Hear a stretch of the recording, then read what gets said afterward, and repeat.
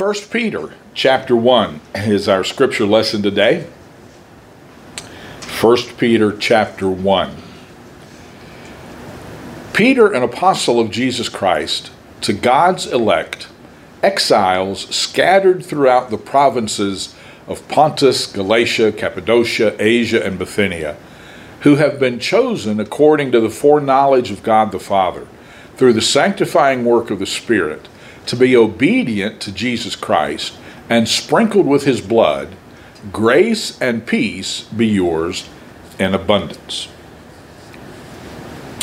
You've probably heard of the Roman Emperor Nero, and you've probably heard the phrase, Nero fiddling while Rome burned. Well, during his reign, Rome did burn. In fact, July the 19th, AD 64, the fire began, and it basically devastated the city. I tried to find where Nero was fiddling while Rome burned, and I couldn't find any account to confirm that, but I have found historic accounts of him watching the fire from a tower up above the city and remarking on how beautiful the flames were. So that's probably where he's just fiddling around while Rome burned. He was widely blamed for the fire, and according to Tacitus, the Roman historian of that day, in order to divert blame from himself, Nero was a politician. In order to divert blame from himself, he falsely blamed the Christians. Because after all, they preached that the world would end in flames. And so what better group to be the scapegoat for this? And so he put all the blame on the Christians, and as a result of that, the persecution of Christians intensified. It started out, well, you set the fire, so you're to blame, but they'd already been suffering for their faith. So this persecution intensifies. And I've told you before about how kind and gentle Nero was, that he would get a Christian, roll them in pitch, and then set them on fire on a pole to light his gardens at night. He was famous for wrapping up Christians in the skins of wild animals and then setting his hunting dogs on them to tear them to shreds. He was not a good guy. First Peter was written about AD 64. Second Peter was written a couple of years later. And so it is to believers living in that kind of world. All right, it's important that we get the stage set. They are going through intense persecution. They are being blamed for the burning of Rome. They are being tortured and put to death. And it is at that point that Peter is writing his letters. So, what do you suppose the Lord would inspire Peter to write to a group of people going through that kind of persecution? What would you tell believers who are living in that kind of world? Well, I would encourage you, First Peter's a short book, and I would encourage you as we're going through this study through the book, just read it through, every once in a while, just sit down and read it through. It won't take you that long. And you'll discover that there's three basic themes in the book. The first one is suffering is going to come. Just understand persecution, tests, suffering is going to come. Somebody who had more time than I did counted them, and they said like 15 times at least in this short book, Peter talks about suffering. But the second theme is that no matter how intense the suffering gets, through Christ, you have hope. You have hope now, and you have ultimate hope when Christ returns. That's another one of the themes through 1st and 2nd Peter. Hang on to your hope, Christ is coming. But the third lesson is critically important. Here are some practical lessons on how to live at this point. I may say this 2 or 3 times because I've noted it 2 or 3 times in my notes because I wanted to make sure that I didn't forget to say this. Nothing that I say in this lesson today is a call for us to move away from society. Nothing that Peter wrote was a call to move up to the hills somewhere with only Christians and, get yourselves in a cloister or a monastery and disengage from the world. In fact, just the opposite. All through the books of 1st and 2nd Peter, Peter says, here's how you live in this kind of the world. You're suffering, yet you're hopeful. Here's how to live. And he uses the word grace in every chapter. And chapter 5, verse 12 says it is grace that will give you the power to stand fast during suffering. So as I really delved into this, I began to realize, well, this is why the Lord is leading us to study this right now, because we're living in a world, nobody's sicking dogs on us yet, but we're living in a world that is increasingly hostile to the Christian faith. And more I hear people say, how are we supposed to live in this world? What are we supposed to do? And I think Peter has some answers for us. And so, Lord willing, over the next several weeks, we're going to be looking at these books. There are some key words in the verses we read today, verses 1 and 2. The word exiles, or sojourners, or strangers. The word scattered. The word chosen. The sanctifying work of the Spirit. Grace. Peace. That ought to be enough for at least one sermon, right? So let's look at these two verses and what Peter says about living as strangers in a strange land. The first word he uses, or the second word he uses actually, is the word scattered. It means dispersed, and he says he mentions 5 different geographic locations of the Roman Empire. What's interesting about Peter is that he's not writing to the church at Ephesus, or the church at Philippi, or the church that meets in Philemon's house. He's writing to believers who have been scattered all over the Roman Empire. And they were scattered, you may remember, because of persecution. In Acts chapter 7, you read of the stoning of Stephen. And chapter 8, verse 1 of Acts says, on that day, a great persecution broke out against the church at Jerusalem, and all, except the apostles, were scattered throughout Judea and Samaria. And now, 30 years later, roughly, the scattering has gone beyond that. And as you read Peter, you understand he's also writing to Gentile believers. And so he is saying to these believers, you're not located in one city. You're everywhere because the persecution has scattered you. And so I'm writing to you, which I think kind of is helpful because, oh, that's us. You ever feel scattered? That is like, I don't know how I ended up here. Why am I the only Christian on my job? Why am I the only Christian, here? And sometimes we feel like we're all alone trying to live for God. These were scattered. But what really got me was the word before that. The NIV translates it exiles. The King James, which is the word I like because it's got an S, is the word strangers. And I studied the meaning of the word, and it basically means you're not living in your homeland. And there's actually, sometime we don't have anything else to do, it might be interesting, and I can't remember the URL of it, but there's a website that compares different translations of the scripture. And so you can type in a verse, and it pops up with like 25 or 30 different translations and paraphrases and how they interpret that verse. And so here's some of the ways that this word, exiles or strangers, have been translated or paraphrased. Sojourners, strangers, aliens, exiles, refugees, temporary residents, people living away from their homes, pilgrims, foreigners. That's who Peter says we are.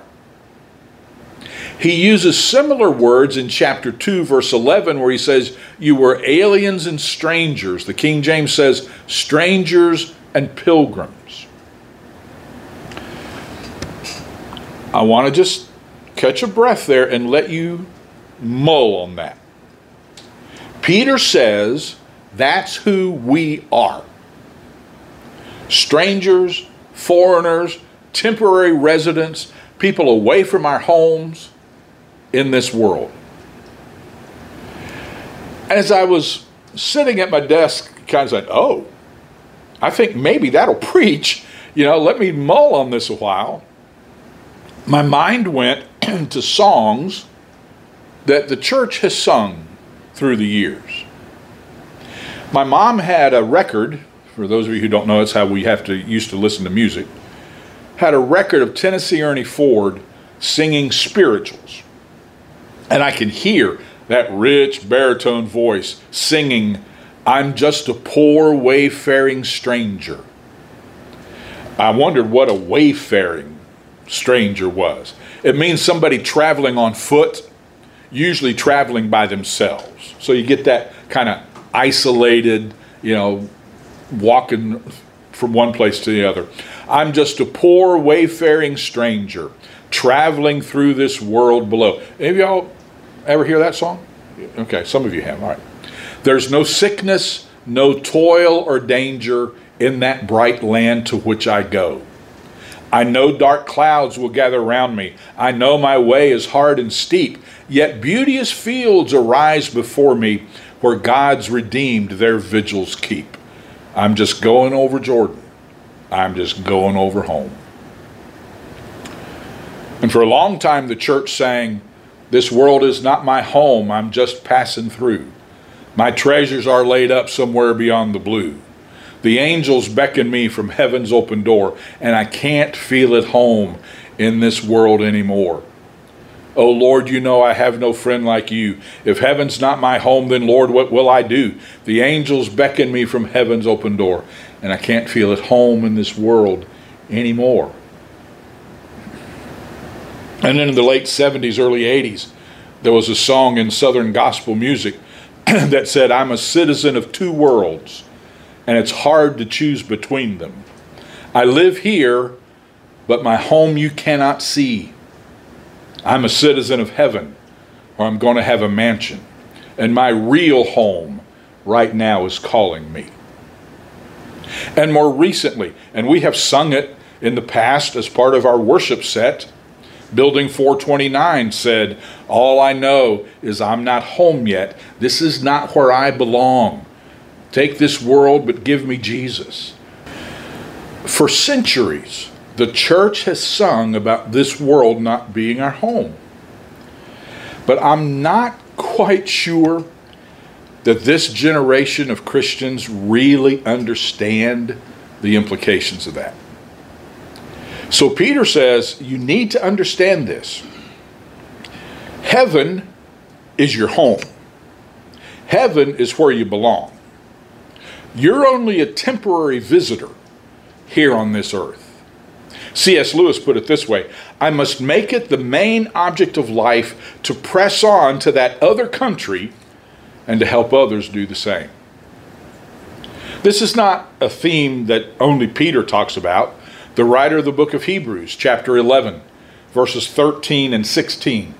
They did not receive the things promised. They only saw them and welcomed them from a distance, admitting that they were foreigners and strangers on earth. Instead, they were longing for a better country, a heavenly one. Therefore, God is not ashamed to be called their God, for he has prepared a city for them. So I'm going to sit here for a couple minutes, and let's think about what it means to be a stranger, an exile, a foreigner, a temporary visitor here on this earth. There are simplistic and not very profound and not very meaningful examples of being in a different place than where you are supposed to be, and where you have some culture shock. If you were raised in the North and you came to Georgia, this happened to me, and I'm sitting there and the waitresses are saying honey and sugar, I still got it. Donna says, that's just Southern for they don't know your name. Oh, you know. Donna grew up in Louisiana. I grew up north. We first got married. We're living in this little house. I was thinking about it as I was thinking about this. She was in the back room. I was in the front room. You know, that's kind of the house. You know, the front room was the kitchen, and you had a little table, and you had the living room. And I think probably that whole house would have fit on the first floor of the house we're in now. I don't know. But she's in the back, and she says, honey, cut the ion. No idea. What? Cut the ion. I didn't know our house had an ion, and I wouldn't know what tool to use to cut it. What? Cut the ion. I'm sorry, babe. I don't know what you mean. Cut the ion. What? I said, on the stove. Oh, turn the burner on. Yeah, I was a stranger in a strange land, you know. But, you know, there are examples like that where, you know, culture's a little different and the terms are a little different. But maybe you've been in the military and you've been stationed in another country, or you traveled and you were in a country, you know, sometimes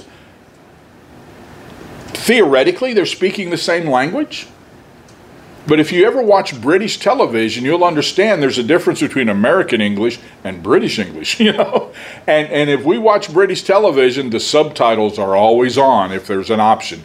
Because especially if it's a show from Scotland or something, we can't understand anything that they're saying. But then imagine going to a place where not only do they speak a totally different language, their social mores are the exact opposite of the way you were raised. Their value system is upside down. What you look at as evil and greed, they look at as brilliance and cunning. What you looked at as evil, they look at as something to be admired. Where the moral standards are totally different than what you're accustomed to. You wouldn't be there very long, not being able to understand the language, not having any idea of how they got their social structure and their mores and their values. And before long, you'd probably be at least thinking, I got to get out of here. I don't belong here. Peter says that's how it is to live as a follower of Christ in this world. Have you increasingly found yourself thinking, I don't think I belong here anymore. This world, I'm not comfortable in it anymore. Jesus said that as time wraps up, evil people are going to get worse and worse. So don't be surprised at the increasingly difficult challenges of living as a Christian in this world. And I really think that one of the things God has to say to us is understand the fact that this is not your home. You're just here temporarily. You're a stranger. You're an exile. You're a foreigner. And if we can really understand that, it will help us better understand the tension of living in this world. When, as the scripture says, our citizenship is in heaven. Because we are increasingly living in a world with different values and different morals and different standards than the values of a believer of Christ. So we shouldn't be surprised when evil people act like evil people. I don't know if you've seen the clip or not, it's kind of scary to watch the clip, where actress was on television the other day saying that they should murder pro-life, legislators. She wasn't joking. Look at her face. Why would that surprise us? Why does it surprise you when, if you're speaking biblical truth, you're called a hater? Why should it surprise you if you speak biblical truth, they're going to try to shut you down and cancel you? Because we're strangers here. This world is not our home. This is not our native place. And Warren Wiersbe says the fact that we're living in a place that's not our home gives us opportunity for witness, but it also leads to warfare. And that's certainly true. We are in a spiritual war. And by the way, and this is an interesting twist on this, in 1 Peter chapter 4, verse 4, Peter says, they think it strange that we don't partake with them in their sins, and they'll heap abuse on us. So on the one hand, you've got us saying, how in the world can you believe that? On the other hand, they're saying, how in the world can you not join us with this? And they heap abuse on us. So again, let me say, the human reaction to this would be, I got to get out of here. Let's go build a commune somewhere and only Christians can be in. No, that's not the call. We need to live with the reality that the tension is real between this world and heaven. And as citizens of both places, which are real citizenship in heaven, we're going to feel that tension. And so Peter is writing his letter to people of the first century who felt that tension in very dramatic ways. And we can learn from it as we increasingly feel that tension in our day. Not a call to isolate, a call to engage our society the best we can while we're still here. So let's go on to some more encouraging things. Verse 2, he says, you've been scattered, you are strangers, but you have been chosen according to the foreknowledge of God. I've taught you this before. I'm going to just take a couple minutes and go over it again because it's important. Whom did he choose? 1 Thessalonians chapter 1. A few months ago, we were in 1 Thessalonians. We know, brothers and sisters loved by God, that he has chosen you because our gospel came to you not simply with words, but also with power, the Holy Spirit, and deep convictions. In other words, Paul said to them, we know you were chosen because you responded to the gospel. Now, there are some who teach, still in the church world today, there are some who teach that God has chosen only certain ones to be saved. I don't find that anywhere in Scripture. What I do find is everyone who calls on the name of the Lord shall be saved. John 3:16, whosoever lives and believes in me shall never die. Whosoever shall call on the name of the Lord shall be saved. God's not willing that any should perish, but all come to repentance. These verses are in your notes. If you've not downloaded them yet, go to the link in the comment section and download the notes. The scriptures are there. I stand at the door and knock. If anyone opens the door, I'll come in. You know whosoever, what that means? It means whosoever. Anyone, you know what that means? It means anyone. God is not willing that any should perish. And you become chosen when you respond in faith to the gospel. And I encourage you, if you're interested in reading this from a more theological perspective, find the book. It's still out there on Amazon. Find the book, Elect in the Son by Robert Shank. But what were we chosen for?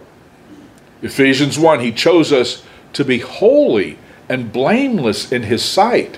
Romans 8, you remember 28, God is working in everything for our good. Verse 29, because he's predestinated us or chosen us to be conformed to the image of his Son. When we accept Christ, we are chosen, if you will, to be like him, which leads to the next thing he says, through the sanctifying work of the Spirit. And if you want more detail on this, there is a sermon. If you go to our YouTube page, Open Door Community Augusta, and go to our YouTube page, you'll find our sermon archives, and you'll find an archive of 1 Thessalonians sermons. The August 14th, 2022, I preached a sermon, Sanctification, What's That?, which will go into much more detail on this, and you can find that still on our YouTube page. Sanctification means two things. It means to set apart for a specific sacred purpose. And you are set apart for a specific sacred purpose. God has put his name on you. He has sanctified you. Remember when you work and you've got a community refrigerator, and when you brought your lunch, you put your name on it, right? That this is mine. Because there's always that somebody's put a letter. If there's anything left in here after Friday, it'll be gone, you know. And it wasn't. But sometimes it was gone 2 hours later because some lunch thief wanted yours instead of theirs. But, you know, you put your name on it. So this is mine. It's set apart for me. God puts his name on you. And he says, you are set apart for me. But the word sanctification also means to make holy. It means to become more and more like Christ, which is why he says you have been sanctified to be obedient to Christ. And again, find that sermon from 1 Thessalonians chapter 4 on August the 14th, 2022, and there's more information about the word sanctification. But then he says, grace and peace be yours. We are sanctified, we are chosen, we receive his grace, and we receive his peace. And again, 1 Thessalonians has these same themes, and if you're at that 1 Thessalonian playlist from 2022, you'll also find January the 30th, a sermon called Grace Will Lead Me Home, and February the 6th, a sermon titled Still in One Piece. Now, the reason I reference those sermons is I'm not going to re-preach them, but they are out there so that you can say, I wish I knew more about that. I've already done that, and I'm not going to bore you by repeating it. You can find it online. And the great thing about being online is you can just skip through the parts you didn't want to hear. But notice that grace always precedes peace. Grace is the cause. Peace is the result. You have to know God's grace before you can experience his peace. You can't have peace unless first you experience his grace. His grace is all those good things that he gives us that we could never deserve. And in 1 Peter chapter 5, verse 10, Peter says, now the God of all grace, who called you to his eternal glory in Christ Jesus, will do these things for you. He will personally, I like that, personally restore, establish, strengthen, and support you after you've suffered a little. And we're going to be talking about suffering, through the book, because he talks about it through the book. But the suffering is always tied to hope and grace and peace. And he says God will restore you. That word can mean to repair you. Oh, I love that. Anybody need repairing? God's in the repair business. There used to be a show, and we found it, and then we watched everything they had, and apparently it never got renewed. It was called The Repair Shop. And people would bring in their old heirlooms and things that have just been, maybe they'd been burned or maybe they'd been dropped or something. And these incredible craftsmen would put it back together. And you see these people come back and get this significant piece of their family and just in tears at what the difference it made. That's what God does to us. He takes our broken, crushed, messed up pieces of life and restores us. He repairs us. He will establish us. He'll make you stable. We need stability. When you're going through tough times in life, you need some stability. God's the source of that stability. He will strengthen you. And He will support you. I like that. He establishes me, but then He Himself is the support. On Christ, the solid rock I stand. So we receive His grace. We receive His peace. Grace and peace be yours in abundance. I like that. Abundant grace, abundant peace. You need it if you're living as a stranger in a strange land. You need abundant grace and peace. Hopefully you know where I'm going next. Hopefully you've heard me preach on peace enough that you know that the key is to focus on God's presence with you. Isaiah chapter 26 verse 3, thou wilt keep him in perfect peace whose mind is stayed on thee. The key to God's peace is to keep your mind focused on Him. I was amazed over the last 2 or 3 years how many people, not believing Christians, just people who emphasize, positive attitudes and being upbeat and those kind of things, were saying in unison, stop watching the news. Stop going on social media. All you're going to do is cause stress and anxiety and worry, and you can't do anything about it. Stay away from it. The more you focus on what's wrong, that's true in anything. The more you focus on what's wrong with your job, the more you're going to hate it.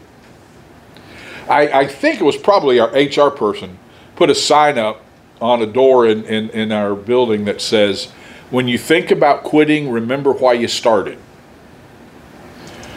And I see that, and you know what I said. I started because I needed money, and that's the reason I keep doing it, because I need money. But they're trying to be a little more positive than that. But the more you focus on what's wrong with your spouse, the unhappier you are in your marriage. The more you focus on what's wrong with the church, the more unhappy you are. That's the way it works. And so Isaiah says, if you want peace, focus on God. Keep your mind set on Him. Because peace is not the absence of suffering or danger. Peace is the presence of God. Thou wilt keep in perfect peace those whose minds are fixed on Him. And then to have His peace, trust His promises. Philippians 4, verses 6 and 7, famous passage. Do not be anxious about anything, but in everything, by prayer and petition, with thanksgiving, present your requests to God, and the peace of God, which transcends all understanding, will guard your hearts and minds in Christ Jesus. He says, don't worry about anything. And again, let me just define that worry is over something you can't do anything about. There are things that trouble us, and it's our responsibility with God's help to handle them.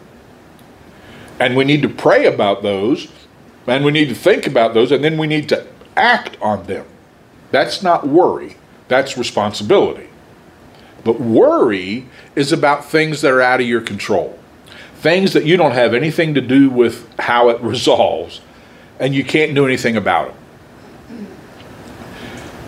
Paul says in Philippians 4, don't worry about that. Don't be torn up about that. Do what you can, then give it to God.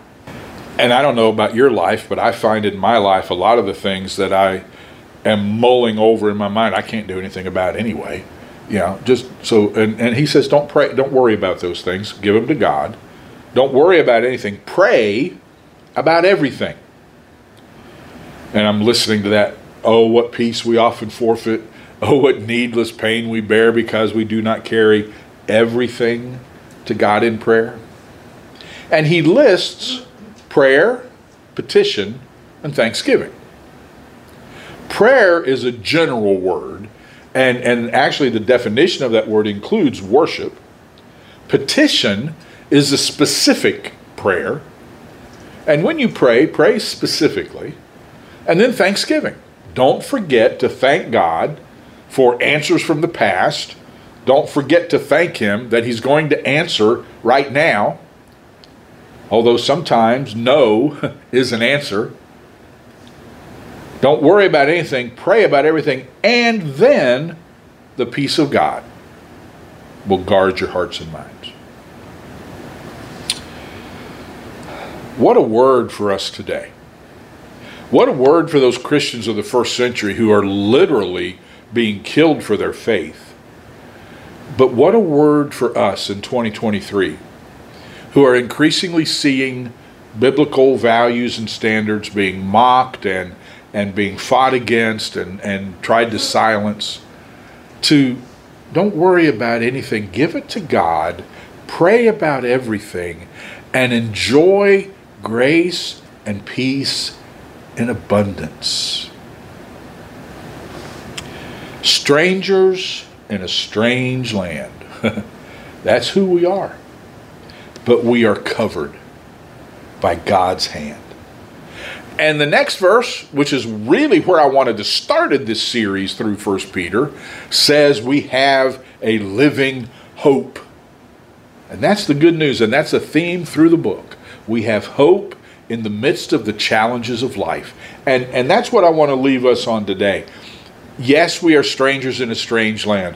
Yes, we're poor wayfaring strangers. But we have hope because we know God. And we know how the story ends.